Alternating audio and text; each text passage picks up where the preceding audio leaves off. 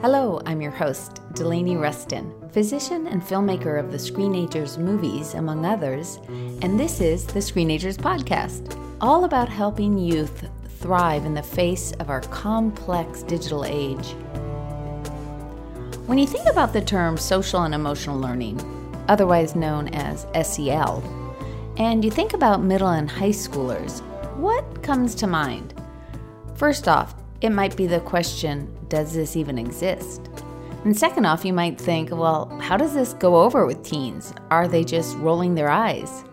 Well, that was my concern a while back, and well, frankly, that's part of why I decided to spend some of the film Screenagers Next Chapter exploring stories that examined SEL in schools. So today I wanted to do a little boot camp on SEL because I have become a true believer that getting SEL skills more into schools is key.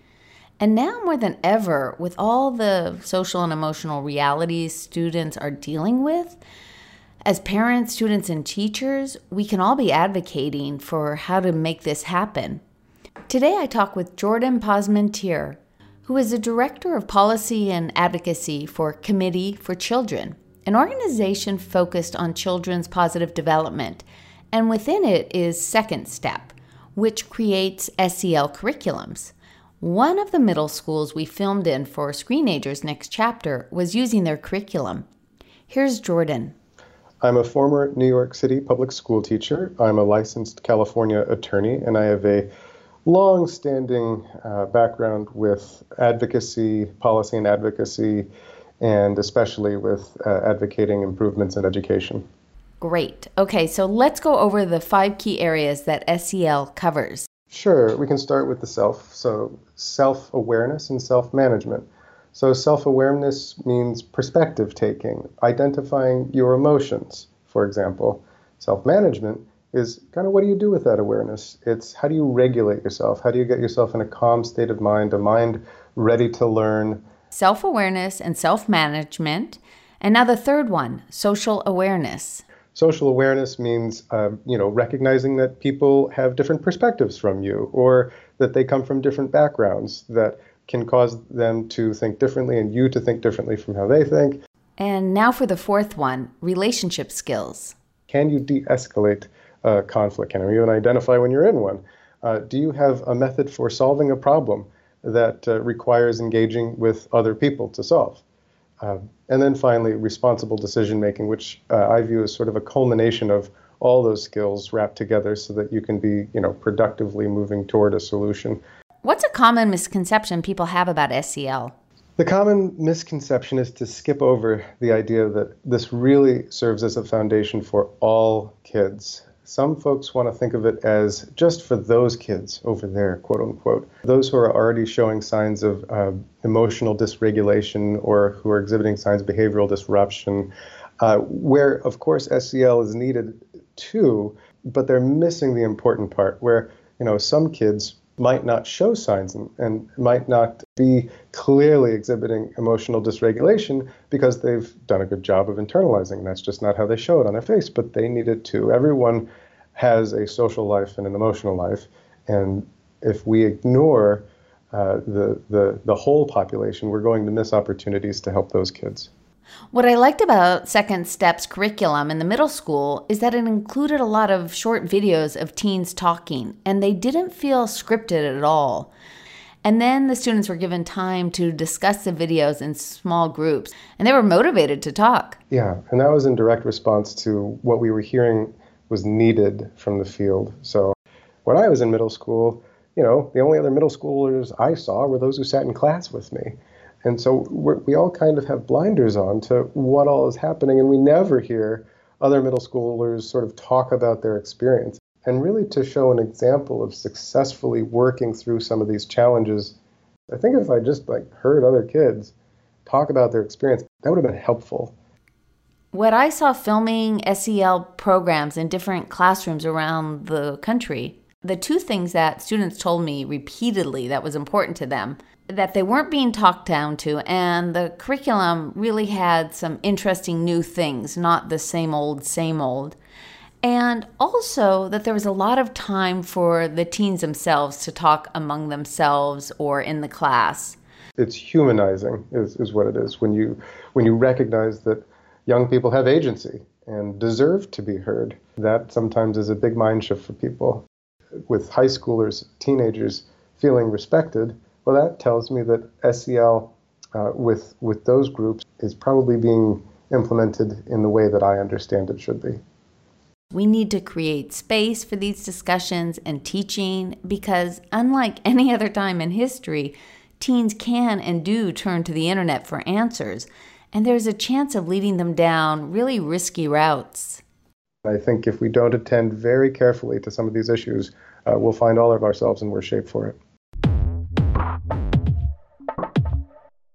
I asked Jordan what he's been seeing politically about trying to get more SEL into schools. 5 years ago, you probably couldn't say social emotional learning in Congress, either because people wouldn't know what it was or they just, look at you like you're crazy. Now, that term has been seeded well enough that most folks know what you're talking about and most folks are open to it. So just in terms of federal policy, that's changed. But when you look across the states, you'll see it showing up in legislation introduced and even passing. And I think a lot of people are waking up to this as a need and a value. And I've heard different parts of the country talk about it in different ways. You'll talk to Florida or Texas, and they'll talk about social emotional learning in terms of school safety, possibly in response to the mass shootings that took place in those states. You'll hear stories about new mental health challenges with kids in various parts of the country. We do these regional presentations, and at least in the Northeast, the Midwest, the Southeast, very deep concerns about how do we work with kids who are experiencing all these additional challenges with mental wellness. And they think now about, okay, we should really think about preventing this, and social emotional learning, because it serves as preventive, has been regularly coming up in conversation. How much does it have an impact when we email our supportive bills? It matters a lot, especially when you are the parent in a district of a lawmaker who has influence in passing that bill. Lawmakers love to hear from their constituents, and they really like to hear stories from people like you, people like me, who either vote for them or don't. At least we have the option to, and really just relay our personal interest in whatever policy is coming before them. Now, some lawmakers definitely hold more influence than others. So, you got to look up your lawmaker and see if they're, say, sitting on an education committee or if they're in a position of leadership. But beside that, lawmakers do, I know it's a surprise, but they actually do manage their mail intake. If they're not reading it, a staffer is, and a staffer usually takes your piece of mail, categorizes it based on the content, and then relays that in a bundle back to the lawmaker. So they know what's going on. They might not read word for word, but you'll have an influence of some amount. Well, I'm honored every time a parent takes the time to work with us to raise their voice to a lawmaker when the lawmaker needs to hear it. And there are a lot of ways to do it. I get that parents have busy lives, being one of them myself. But the way we've done it, for example, you can send a letter to your lawmaker under 2 minutes, and it'll say effectively what you feel in your heart and just otherwise don't have the time to pen on your own. So, Jordan, are you meaning like a form letter that you guys have created? Yes. Now, form letters, I think, are less valuable than personalized letters. Our form letters just make it easy for parents, and they still do have an impact. Sometimes they'll just get counted as a number, and you won't get as much of a response because it sounds just like the last 20 people who sent it in. But it still makes a difference. Ultimately, I'm reminded that with COVID, the emotional challenges of our kids are higher than ever. And the skills and spaces to talk about emotions is just needed more than ever. It turns out that COVID has been a catalyst to get more SEL in schools.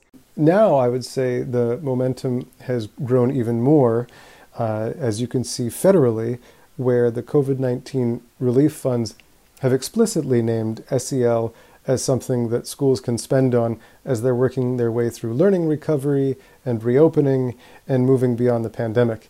So it really is, at this point, more than just a bullet point amongst many. It's risen to the top as part of our national conversation on how we wish to educate young people. So now with this boot camp, here is key information about how you and your family can take action to getting more skills into schools.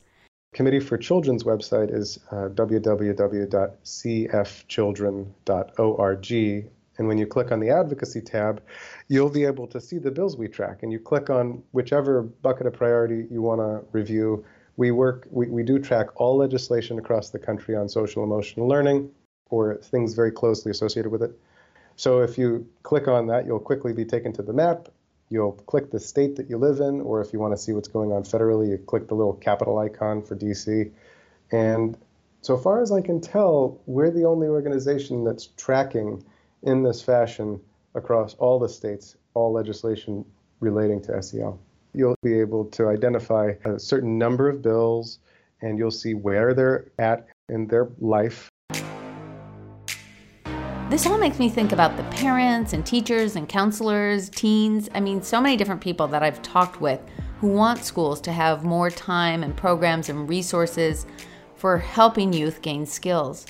And while we didn't discuss it today, a major part of SEL is getting skills more to the teachers, so teachers can model things more, having SEL woven into all the classrooms. So there's more talk about empathy, perhaps, when they're reading their literature in an English class, or talking about some of the science of problem solving in a math class. And here's some good news. Studies have shown that when schools incorporate more SEL, that they see improvements in mental wellness and academics.